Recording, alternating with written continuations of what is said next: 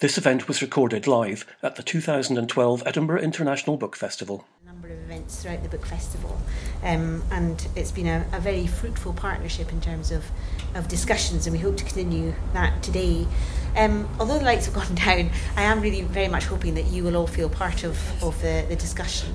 And there is a very fit young person at the back with a handheld microphone who will rush around, and do wait for it till it comes to you, because you might feel that you're heard, but we are in the middle of a traffic island here, so it's really helpful to have you your voice magnified by that.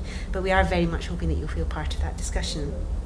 Now, the event, the book that started this, Janet Smith, the director of the children's bit of the programme, thinking about this, was this, this is a rather grubby proof of this book, actually. The real thing is very smart, called Next, which is a collection of short stories, which was edited by Keith Gray, who is the only man on our panel, actually. Keith is one of the UK's most accomplished writers for young people, but particularly for the young adult market. He has got an unerring ear for how they think. He's not just a writer, he's also a tremendous champion of young writers, and he was not a writer, he was not a reader when he was young, and there's something about Keith that really turns children on to writing. So he does a fantastic job in terms of encouraging young readers to become confident readers, and also young writers to become confident young writers. He really is a remarkable chap. So we're delighted to have Keith here. This is his second anthology. The first one that he edited was called Losing It, which was about first sexual experiences, which he tells me has been widely banned, which is always a good sign. But this is his second one, and he attracted a fantastic lineup of authors, people like Mallory Blackman and Jonathan Stroud and Julie Britannia, and Keith himself, his story, and he will hear a little bit from his story a bit later. Kate Harrison she was a journalist and she was a broadcaster, and then I'm very glad to hear she gave that all up to become a full-time writer. So she's written for adults, and this is your Soul Beaches, your first young adult novel, and it is quite remarkable. It did make me think, how did the marketing meeting go for that acquisition? You know, how did they actually pin that book down? Because publishers love to say this is this kind of book. And I had a go, but really, it's a sort of techno murder mystery thriller, but it is so well written and it is so watertight. And I tend to, I'm a bit of a cynic about things, but I absolutely got into it. It's a real page turner, and she's got the second one there, so I shall certainly be getting my hands on that. So welcome. This is your first visit to the Edinburgh Book Festival, yes, so we're delighted to have you here. Fun so far. Yes. Dr. Iona Heath is in the middle here, and she is currently the president of the Royal College of General Practitioners. She was a GP, and she tells me you were in the same practice for your entire career, which I think says a great deal for you. But she retired, which I find quite strange to think of looking at you, because you don't look like a retired person. You retired last year, and since then you've taken on the presidency of the Royal College of General Practitioners. So we're delighted to have her here, because Iona wrote a book called Matters of Life and Death, in which she explored a number of passages about the subject we'll be discussing today. One review said, we need these reminders about compassion and wisdom. The book, I would say, I have a friend who's a GP, and she has a copy, but she would not let me take it out her house because she thought it was such a brilliant, brilliant book. So although it was very much, I think, aiming at general practitioners and student general practitioners, it was a most interesting read for somebody who has no medical knowledge whatsoever. So welcome to you all. So I thought we'd start by asking you two, who are the authors of the books for YA readers, to read a little bit, put us in the mood, and then Iona, if you could explain a little bit more about the book that we're talking about, of yours that we're talking about today, which was called, I don't think I said, it's called Matters of Life and Death. So a warm welcome to you. I can't speak, so I'm going to shut up now. A warm welcome to you. Keith, would you like to kick off with yes. Reading? Yeah, thank you very much. So in Next, 8 different stories, 8 different authors, all dealing with this subject in sometimes weird, sometimes wonderful ways, hopefully always in sensitive and thoughtful ways for young people to read. My story closes the collection. It's called Burying Barker, and it deals with a couple of deaths, but mainly with about a dog called Barker. And the piece I'm going to read comes from the middle of the story, so I don't want to explain too much about it, but the characters involved are the dead dog, Barker. His owner is a boy called Marcus. Marcus's best friend is the narrator of this part of the story. He's called Geordie, so it's Geordie's voice you'll be hearing. And Marcus's girlfriend, Olivia, she'll turn up as well. And Marcus and Geordie, they're actually digging up Barker after he's died, been buried, and they're digging him up out of his back garden. It's this freezing cold Sunday night in February, and we're at the bottom of Marcus's long back garden, underneath the apple trees or pear trees or whatever they were, and we were digging up his dead dog, Barker. And the ground's rock hard. Marcus's dad had only buried Barker the day before, but it had rained and frozen and rained and frozen, and I just couldn't believe how hard that ground was. I was sweating and swearing, and Marcus was all, "Shush, quiet, don't wake my mum and dad, yeah? They'll go mental." We only had this one spade between us and had to keep swapping over. But then Liv turned up with another one. I can't remember if Marcus had phoned her or she'd called him. She said, "I've looked like a right weirdo walking the streets at night with a garden spade." "Maybe people thought you were carrying it for protection," Marcus said, "in case of rapists, yeah? If you're really doing what you said you were doing on the phone, then I doubt I should have brought it at all." She waited for us to answer. I just kept on digging. "You're not really digging up poor Barker, are you?" Again she waited. Marcus made a kind of a sound, and she turned on me. "Oh, Jesus, Geordie, what the hell are you letting him do this time?" "Don't blame me," I said. I just kept digging. Why was I here? Why was I helping? Marcus was my best friend. What other reason did I need? Liv was disgusted, then curious, and then disgusted all over again. Marcus got her to hold the torch. I was sweating pretty hard despite how cold it was. Poor Liv was shivering pretty bad. But it didn't take us too long after that to dig down far enough to find Barker. He was wrapped in one of Marcus's mum's best bed sheets, which had caused a row, he said. It had been white, but was now caked in mud and dirt and crushed worms. And that dog weighed a ton. I'd thought the digging was the tough part, but Barker was massive, and it took both me and Marcus together to drag him out of the ground. Liv kept saying how stupid and mad and wrong this was, but she didn't try to stop us. I reckon she was curious again. But I was beginning to wonder if I could actually do this, if I could actually go through with Marcus's plan. The sheet was stiff with the cold and the dirt, and we had to kind of peel it off. It got stuck to the fur in places, and we had to rip it away. The worst part was that Barker still looked like Barker, but really, obviously, dead. We laid him down on the grass on his side. He didn't look like he was sleeping. He was too dead for that. His lips had drawn back from his teeth as though he was snarling, and I could see the tip of his tongue, which was black and scaly, weirdly scaly looking. His eye was half open, but looked more like a marble, like it would make a tink-tink noise if you tapped it. Liv said, "This is horrible, Marcus." "It's what he would have wanted," Marcus said. "You know that, do you?" Liv asked. "He told you, did he? He was my dog, yeah, so I know, yeah?"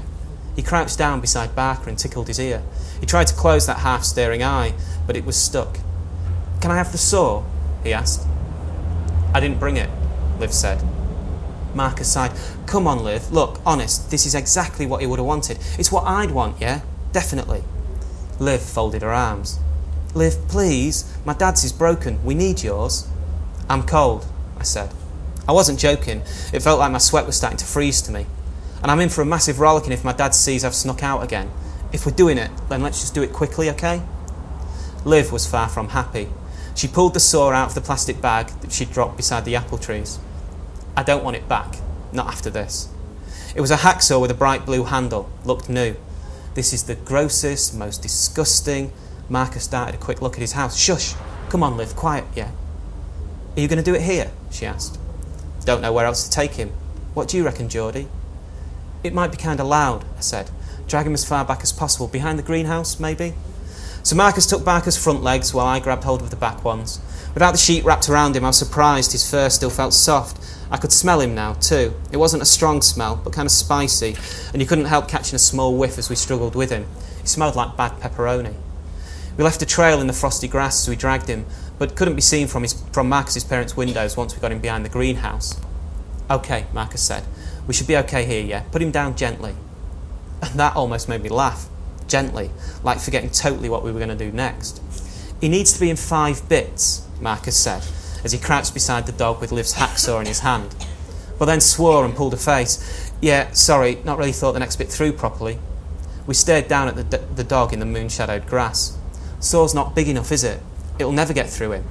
He measured the saw against Barker's torso, then his neck. Could get his head off, though, yeah? Liv turned away. Jesus. 5 parts, right? I said. Why not just do his legs and leave the rest of him here? Be the easiest. I really didn't like the idea of holding Barker's head while Marcus sawed away at the neck. Luckily, Marcus nodded. Yeah, okay, that'll work. Do his back ones first, okay? I took a breath. Tried not to think too much about what we were doing. Failed, so just held my breath as I grabbed hold of one of Barker's back legs. You don't have to watch, Marcus told Liv. Too right I don't, she said, with her back to us. But I noticed the way her shoulders flinched and hunched at the sound that the saw made. And that does make sense in the context of the whole story, I promise. It really does make sense. Amazingly, it does. Kate. Right. Slightly different in tone. And no dead dogs, I promise. It's about the only thing I can't write about. Animals, horrible things with animals, even if they are dead. So, Soul Beach, one of the way that I defined it originally when we talked about it was Facebook for the dead, which kind of gives you a sense of it being very now and a bit strange. It was partly inspired by those Facebook pages that you see when people have died suddenly, and you still see absolutely everything about their identity, their day-to-day lives, especially if they were young, you know, agonising about test results or falling out and then making up with a best friend. And the strangeness of going from that really lively encounter and saying something every day to it just stopping, and then people obviously leaving their tributes. And I just found that incredibly moving, and I had to ask, what if there were a site somewhere where people were still carrying on that existence that they should have had.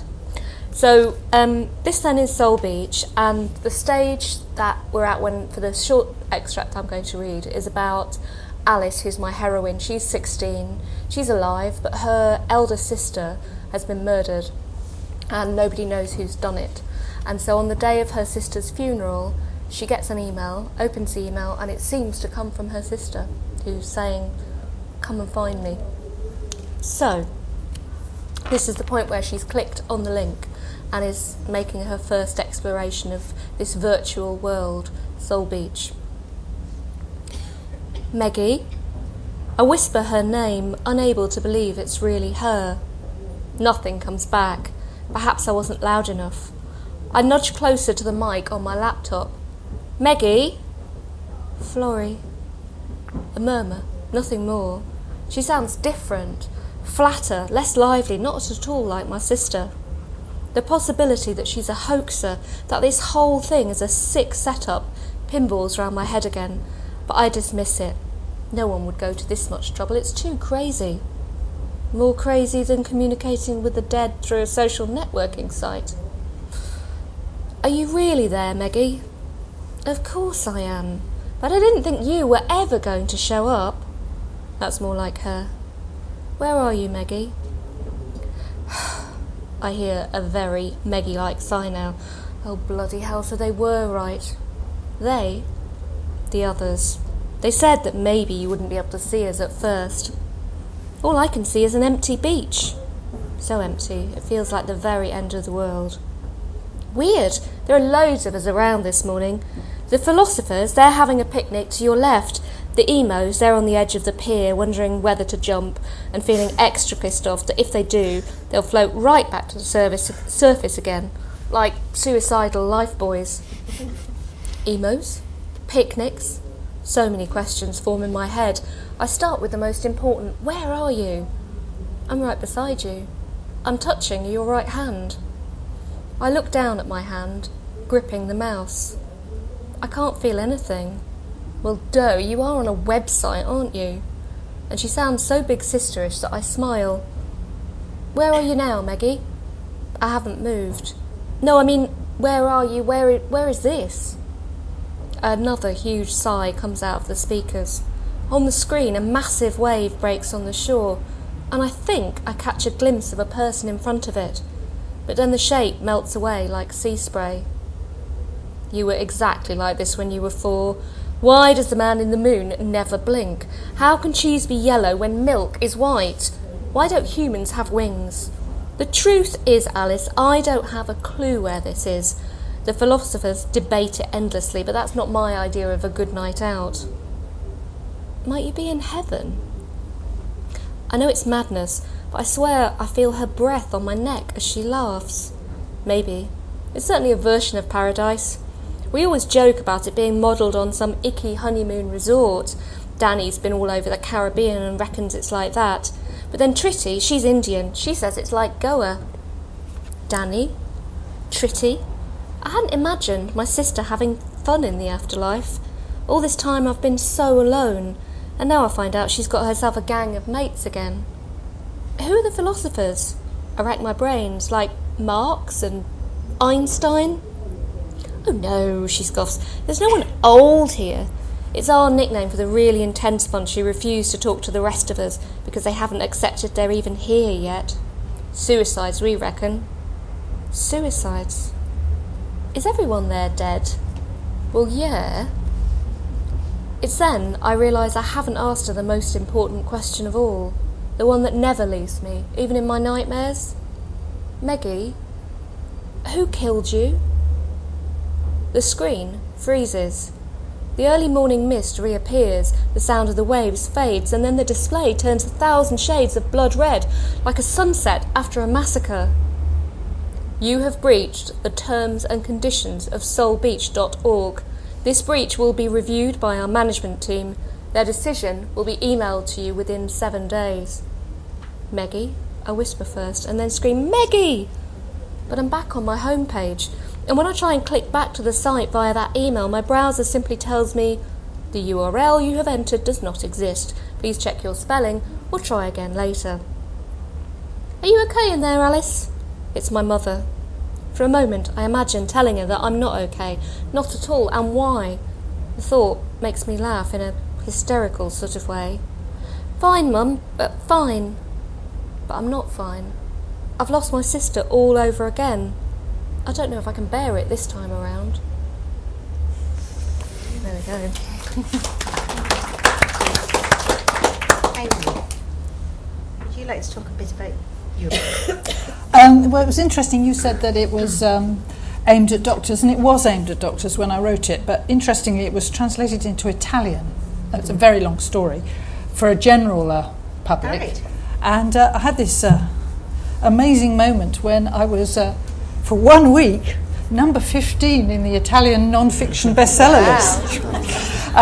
So I've been to literary festivals in Italy, but nobody knows about my book here. Well, almost nobody who's not a doctor.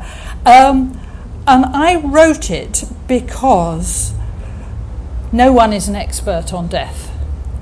And doctors know they've seen a lot of people die, and they've cared for people who are dying, but they know no more about death itself than anybody else.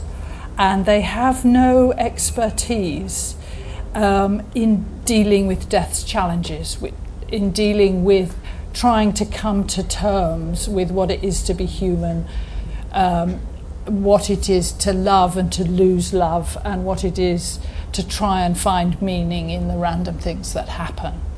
And having sort of tried to deal with these things as I looked after people who were dying, I found it an enormous help to take bits of literature, and there are little bits of literature that begin to help you make sense of it, and literature is much more helpful even for doctors in these areas, and so I think that's probably the overlap. Yeah. So would you say that it's important, as a GP and also as a mum and within the family circle, would you say it's important for this sort of literature to be available? I mean, this is quite new. It's quite cutting edge. It wasn't there certainly when it was a very long time ago, but it wasn't there when I was a teenager. No, certainly wasn't there when I was a teenager.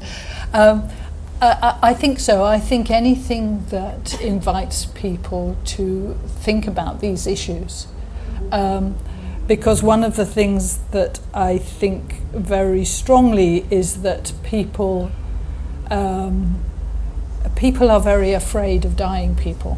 it's interesting that in these first stories, and maybe it'll be differently, that most of the people in these two books die suddenly. The young people die suddenly. And of course, young people don't always die suddenly. They die of illnesses as well.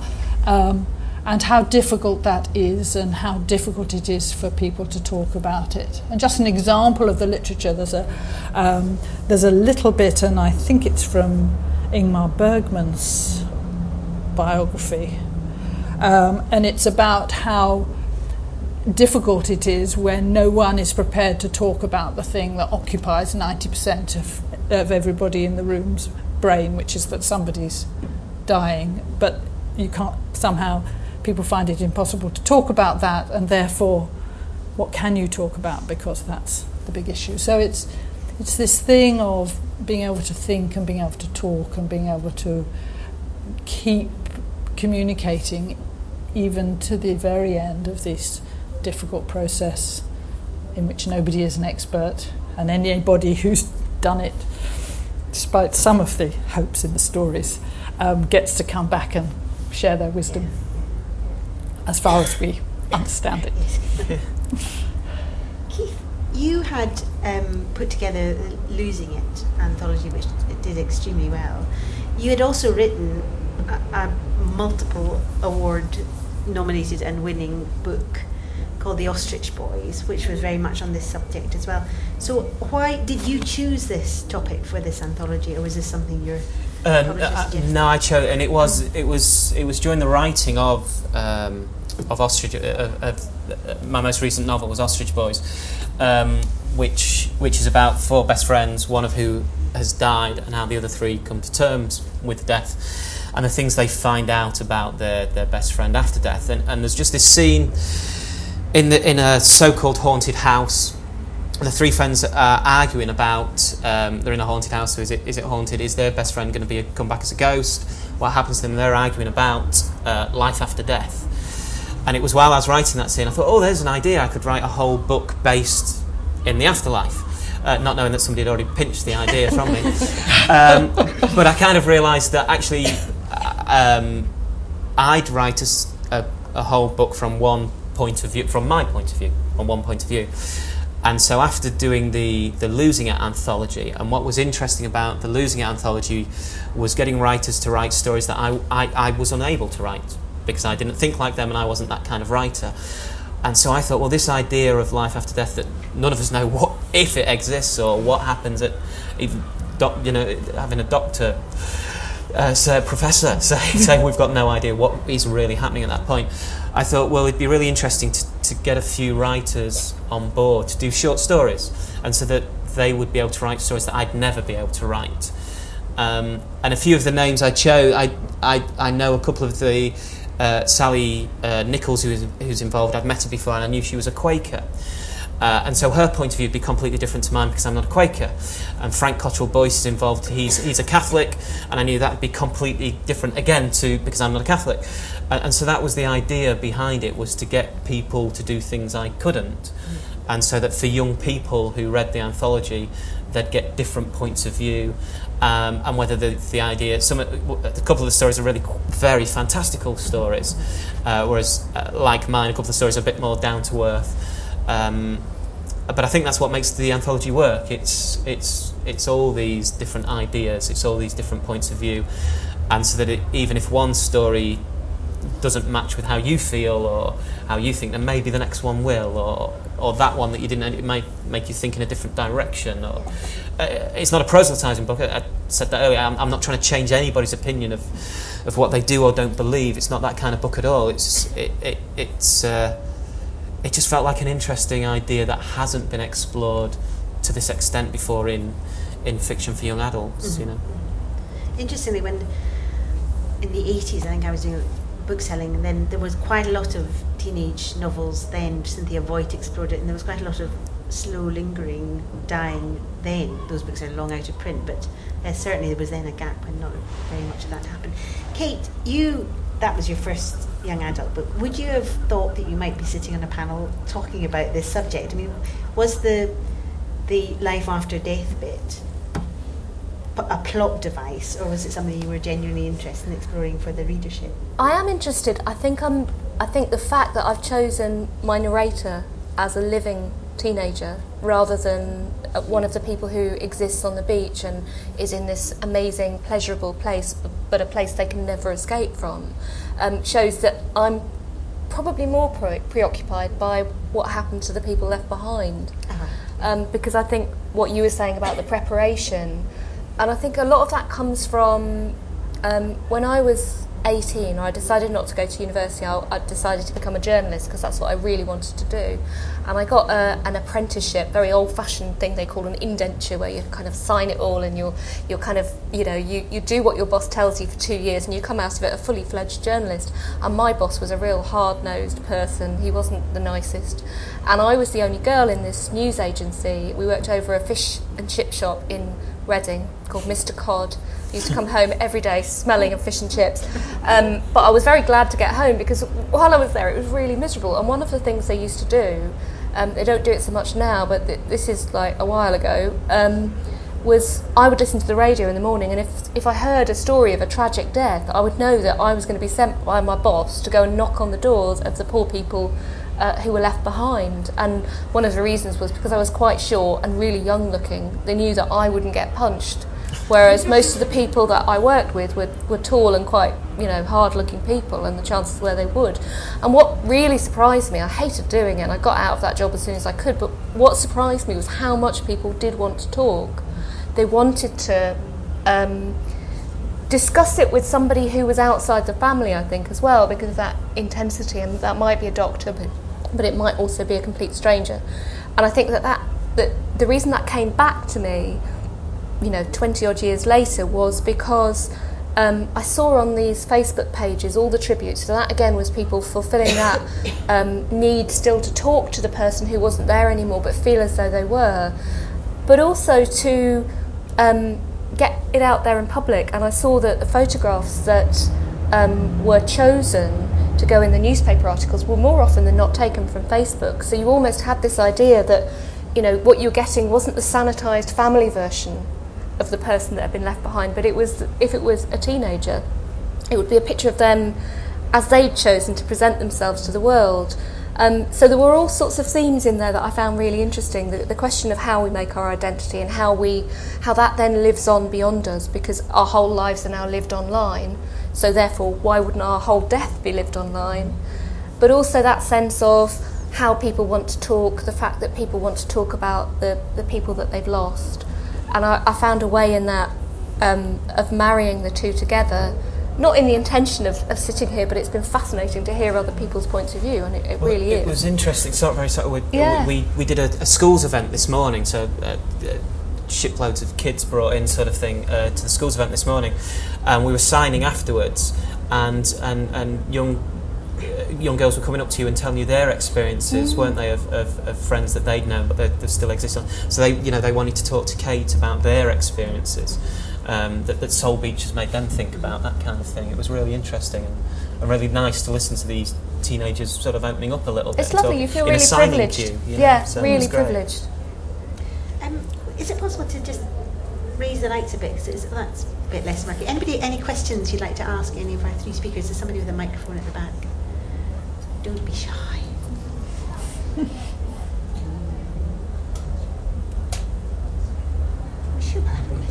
Yes, there's one here. What about Facebook and actually discovering a death on Facebook? Because that unfortunately happened to us very recently, but it wasn't good, but it was because it was like it happened in the morning and we saw it coming through in the afternoon, and by the evening everyone knew. So do you think that's something? I mean, that must happen in as an adult we could deal with it, and then we all got together and we went through the processes that adults go through, but we're adults and he was an adult as well. So for teenagers, that's a kind of, and I don't know, that would be something to look at maybe, or how do you think they would cope with that? And that must happen.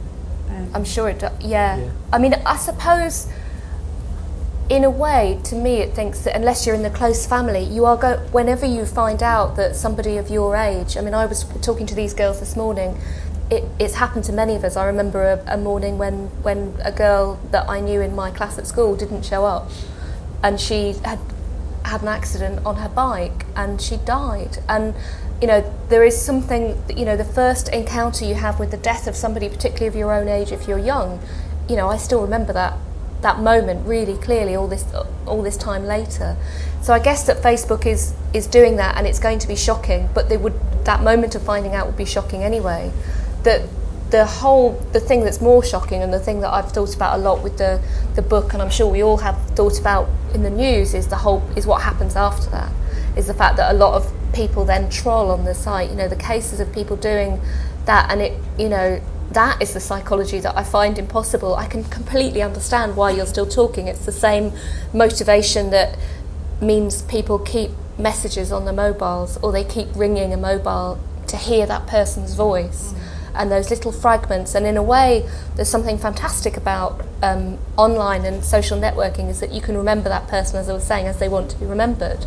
But that flip side of online bullying, which I look at a bit in the book, because it's such a major part of all our lives, but especially if you're a teenager and you're discovering your identity. And then that whole business of trolling and wanting to get a reaction is so far outside the experience that I think that's another thing that, we're in the very early days of looking at that. It might be interesting in the sense that I guess I first learned about people who died when I was younger because my parents had read it in a newspaper, or maybe a teacher at school told me about it, whereas I guess, so it was filtered down to me from a parent that discovered it because I didn't read the paper as a kid, so they'd read it in an obituary and they'd then put it in their words and pass it on to me. I guess nowadays on Facebook, kids are finding out themselves without the filter, perhaps, of an adult cushioning the blow, or I'm not quite sure how to phrase it. Well, I think that's absolutely right. I mean, I think people used to agonise about how to tell children bad news, and now it's taken completely out of their hands. And it's not just Facebook, of course; it's Twitter as well, and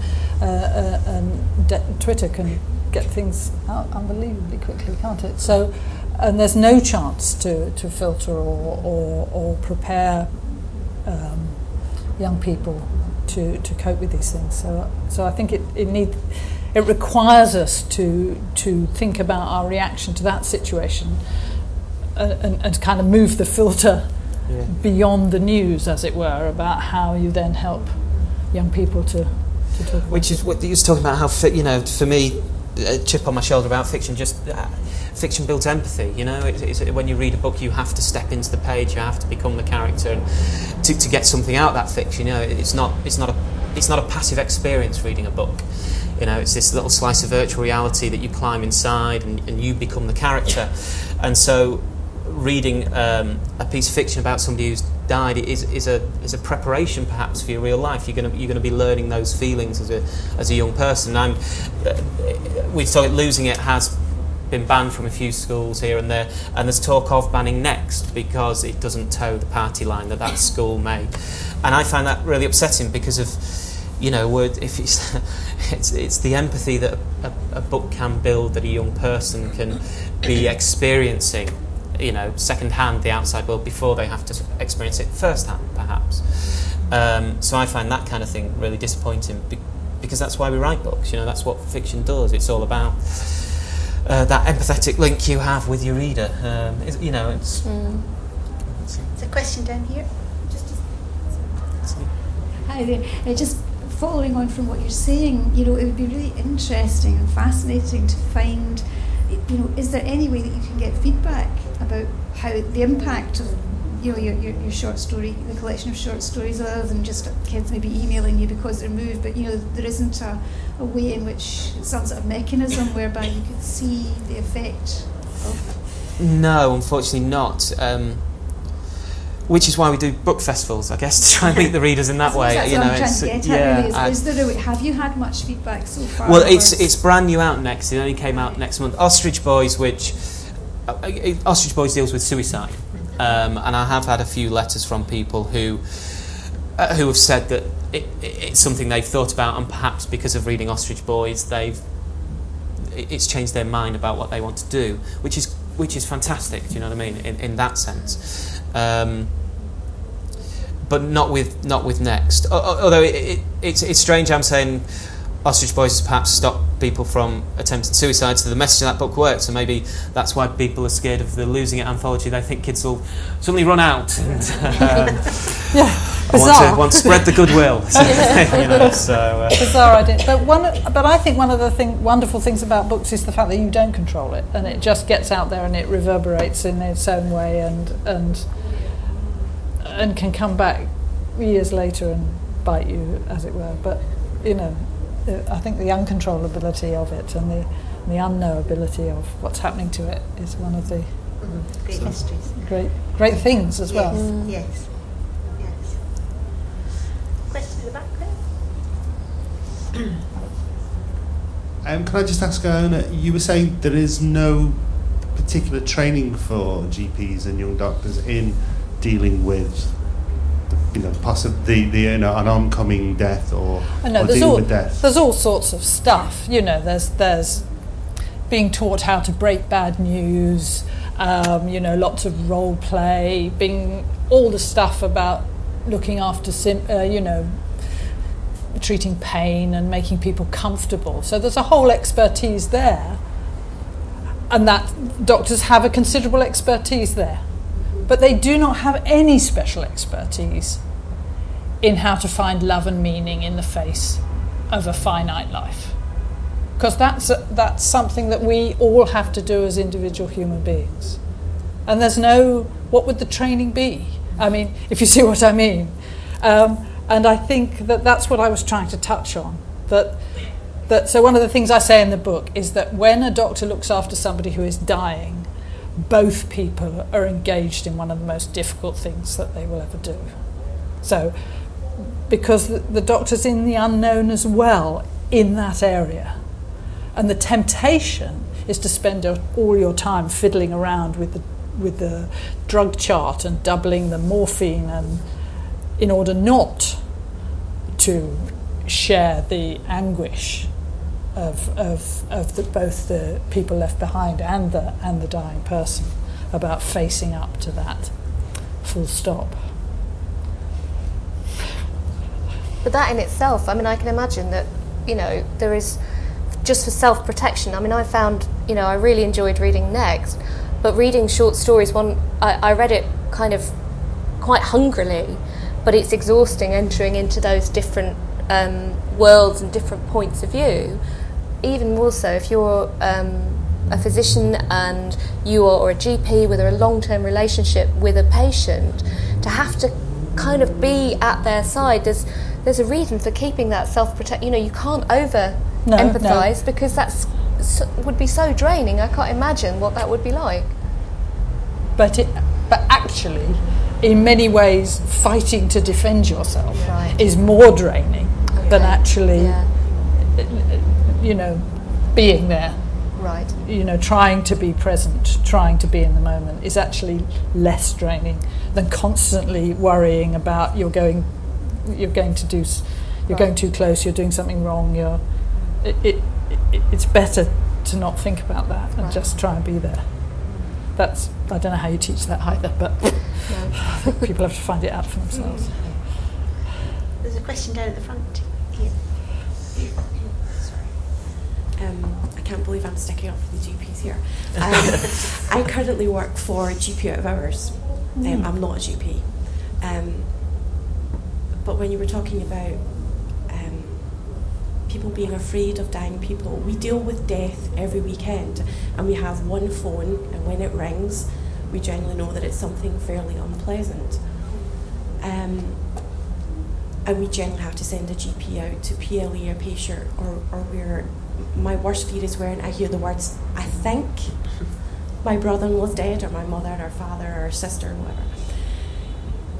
I think for those GPs who go out there who haven't had contact with that, for all of us, and I would say we have quite a big team of us there, in order to survive that, there tends to be sometimes a desensitization to it. And it's just, you have to be, for us, it's a procedure. It's you have to, dates of birth, you have to start going through all that process, the practicalities of death. For those doctors to go out there And for sometimes it's really emotional, but for those doctors to go out there and then be part of, that short time, and they maybe haven't cared for them all through that process, I think it's really, really difficult. And I don't think that's something that a GP or anyone can learn. No, I don't think it's anything that you can learn. It's much easier if you do know, and I think it's very sad that continuity of care has kind of gone out of the window, out of ours. But just one little anecdote. Just before I retired, a patient in our practice, a woman in her late 80s, completely demented, not even my patient. But I go around to see her for some completely other reason. She remembers me, and she remembers my name out of all the murk, because I was the one who was called when her husband collapsed and died 20 years earlier, and she remembers that. So it's very powerful, and you do get this sort of what's the word? In those a lot of camaraderie and some disrespectful comments sometimes, but it's different when you're actually there, and you can do both. Actually, you can be sounding off back at base, but still do your job properly. How do you feel about death at home? People dying. It's the best place. There's a question behind. What made you want to write Ostrich Boys, and what made you want to write about someone committing suicide? It was a subject that I big-headedly thought I knew a little bit about in some ways. I'd read a couple of books that aimed at young people that dealt with suicide, and I didn't think they did it right. When I was 18, I attempted suicide, and so I thought I had a little bit of extra experience. The book's not about me. I'm not any of the characters in the book at all, and it's a completely different experience to I had. But the couple of books that I'd read, I was a little bit upset about, that were aimed at young people for suicide. It was almost like somebody had attempted suicide because they felt bad. They didn't succeed, and then they realised they wanted to live again because their family loved them so much. And it was almost like, well, I've been bullied, or I feel the world doesn't like me, and now my family's gathering around me. So actually, attempting suicide was a good thing to do, because it's shaking the world up. Do you know what I mean? I read 2 or 3, and I couldn't believe that was kind of the underlying message of these books, whether the author had intended it or not. That was the underlying message. And so with Ostrich Boys, Ross, the character, he's dead on page 1. He's dead. Absolutely. And I wanted to show the mess left behind. That if you do succeed, that is what is going to happen to the people that left behind, in that sense. So that was the plan with us. It was a very difficult book to write, very difficult book to get the way I wanted it. But that was the plan. It just felt like a subject I could bring something to that was maybe a little bit more truthful than what was out there at the moment. But I had to cheat. I've spoiled the book now. It's the twist at the end. You're not meant to know he's committed to. It's the twist at the end of the book, and so the plan. There's lots of jokes at the run up. There's quite a few rude jokes. At the run up to the twist, and the idea was to get young people reading it, thinking it was an adventure story, because the 3 friends that are still left, they steal their dead best friend's ashes.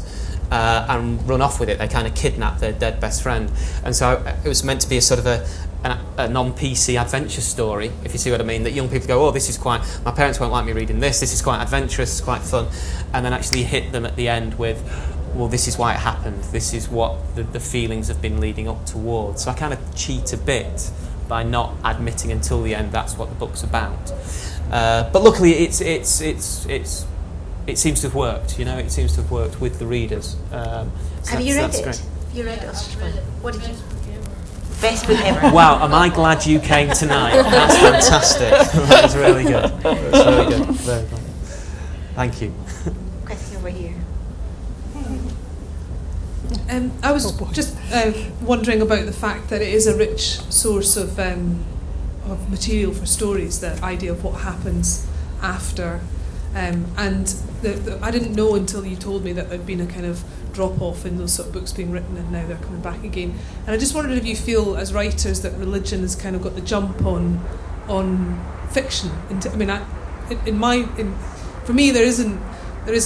I think religion is a kind of fiction, but I know not everybody believes that. So I'm just wondering how you feel your stories sit alongside some of the older stories that people believe about what happens next, and if there's a new kind of belief system, or there's any of that that's come up when you've been discussing your stories with young people.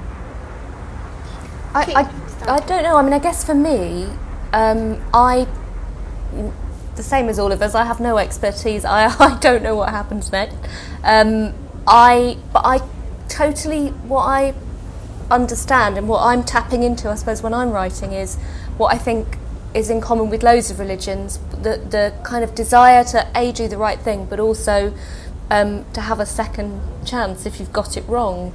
You know, there's that awful kind of sense, and I think this is one of the things that I find very difficult with religion is the sense that you could do all the things right, but if you tick the wrong box, you know, perhaps you're going to be put in. And we were talking this morning about one of the stories in Next about the theory that if you don't wear it came from the idea that one girl said, if you don't wear the veil, you know, all of her friends and family and people in her class who didn't, and the teachers who didn't wear the veil, were going to hell.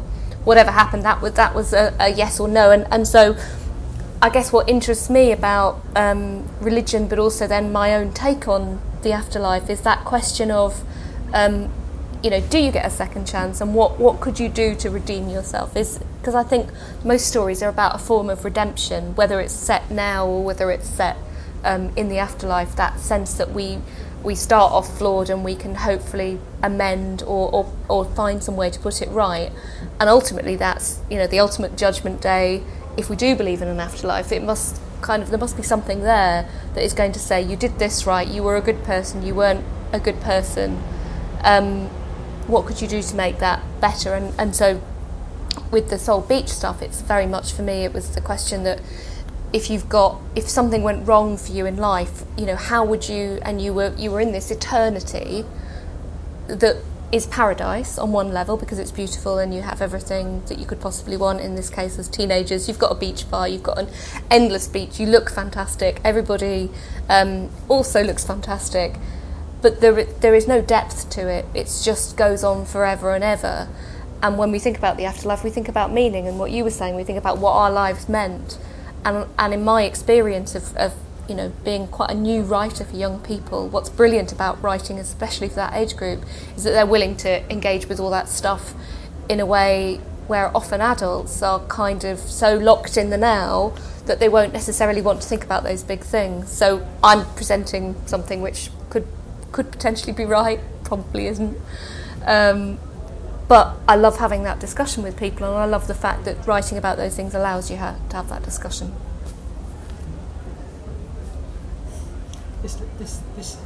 This young adult has been trying to. Oh, right, sorry, I missed you. Sorry. Would you ever write a book about someone who had a horrible life? He was a gambler, he was a drunkard, a drug addict, and then he got a terminal disease, and over the book he redeems himself. Would you ever write a book like that? I might steal the idea from you. Yeah, that's not too bad. Well, I think, as Kate was saying, a lot of books are about that kind of redemption in a way. Maybe not quite as heavy as that, but a lot of stories are looking at how, you know, that arc of we start off pretty flawed and we're desperate to be better, or we're desperate to make ourselves better in the sense that we're coming to terms with the death of a loved one. Well, how do we come to terms with that death? You know, start flawed. So it's not quite gambling, drug addict, but there's that flawed aspect to it. I do quite. We're talking about death, and it's quite an intense conversation. There are. I'd hate you to think that Kate and my book are really miserable tracts or whatever. There are some gags in there as well, and some light moments. Hopefully, some thoughtful and sensitive moments, as I said before.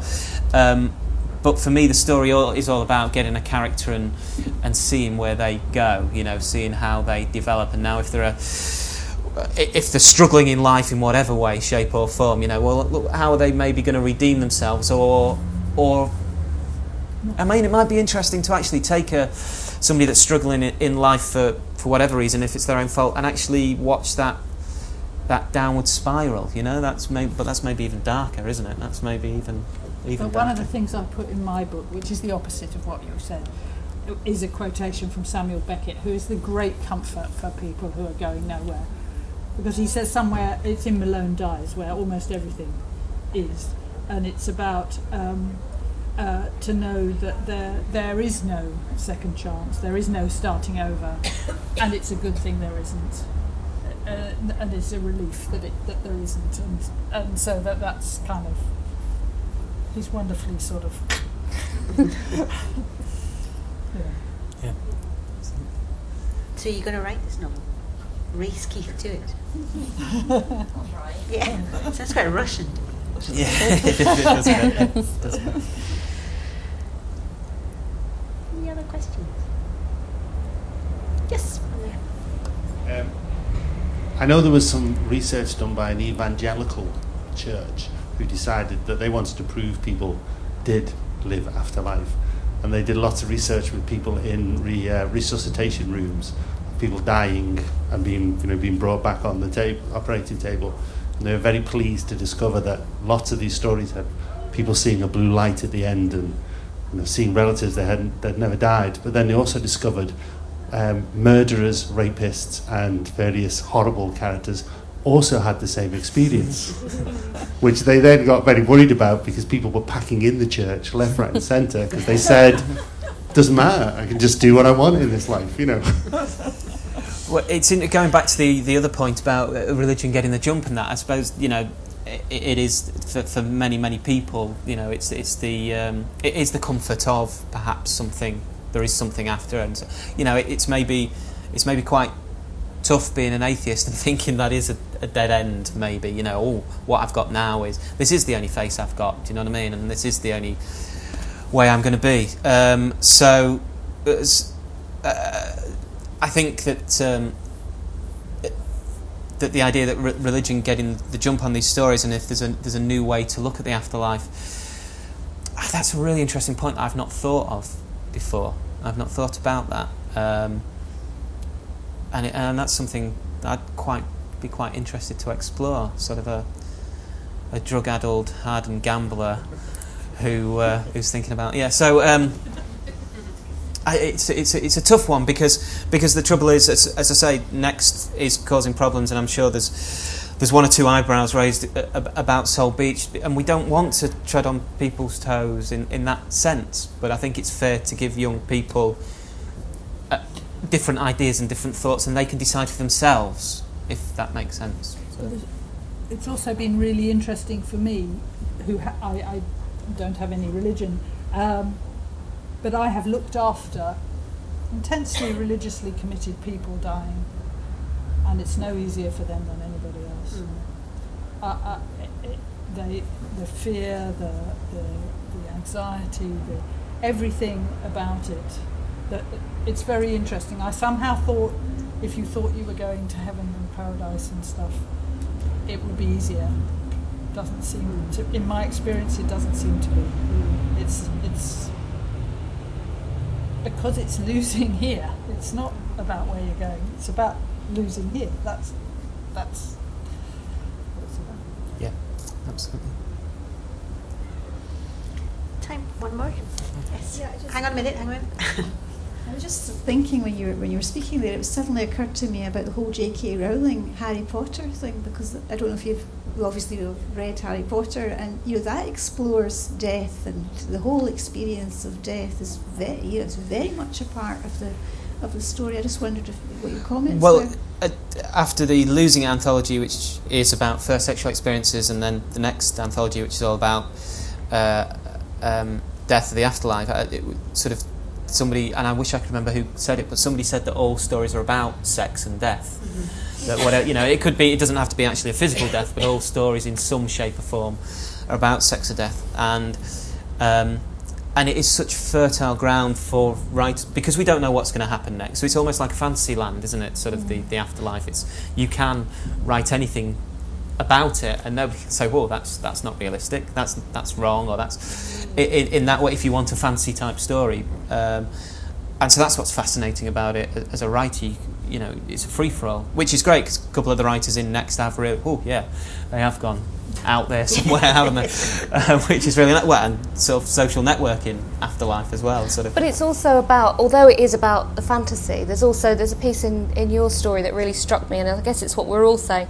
It's also about how we live our lives now. So as soon as you start thinking about, reflecting about death and it all coming to an end, there's that thing of thinking, have I done it right?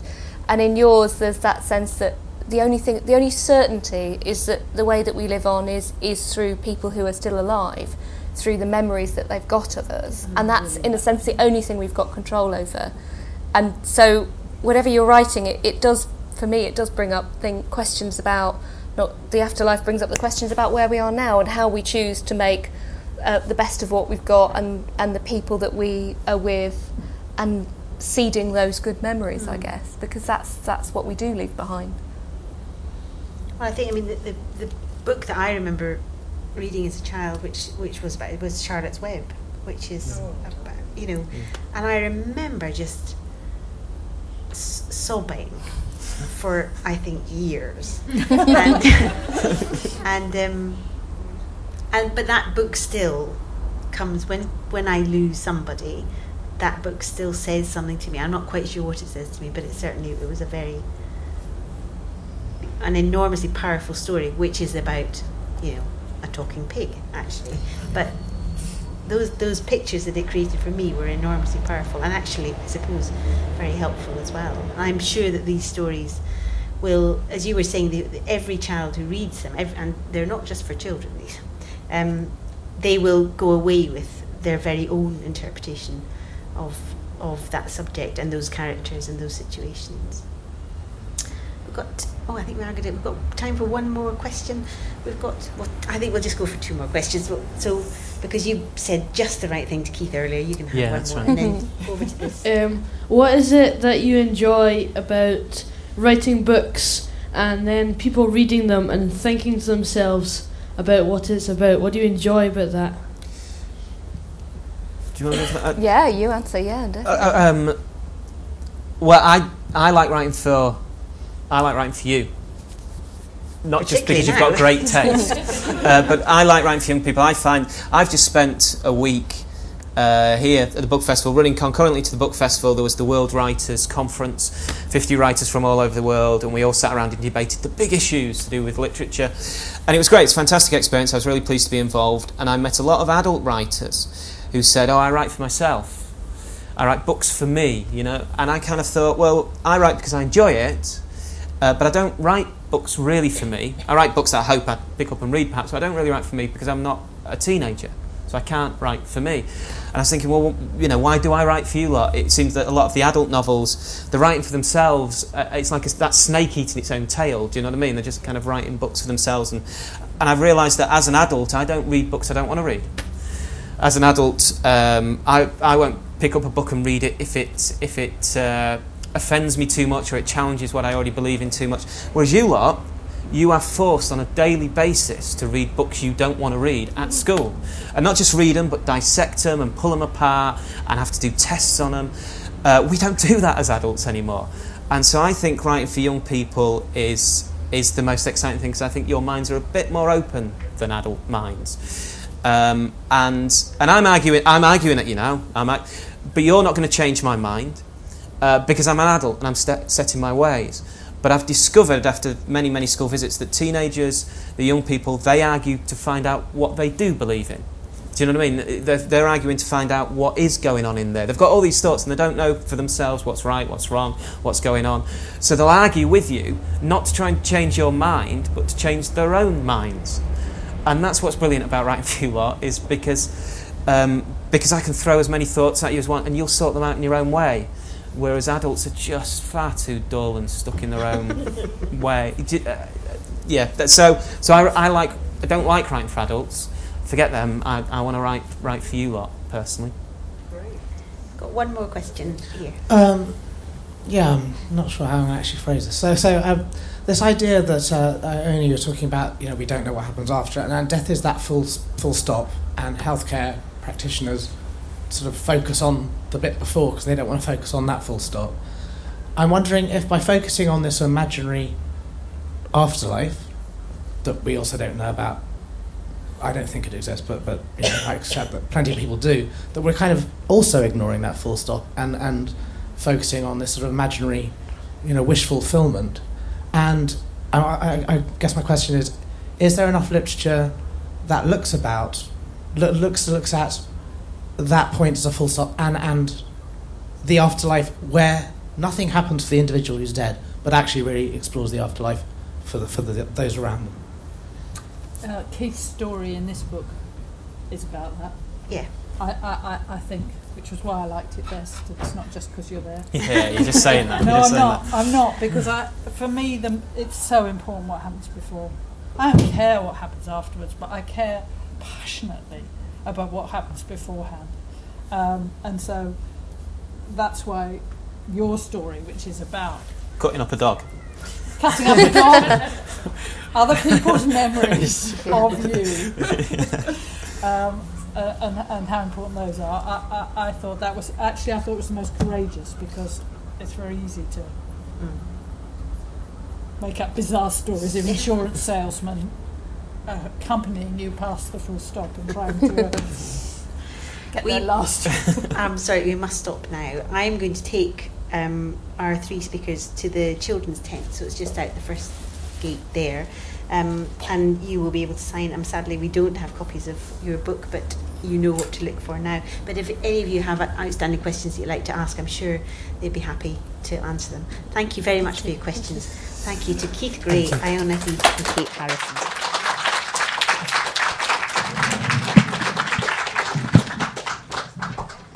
More podcasts, videos and live recordings of author events can be found at www.edbookfest.co.uk.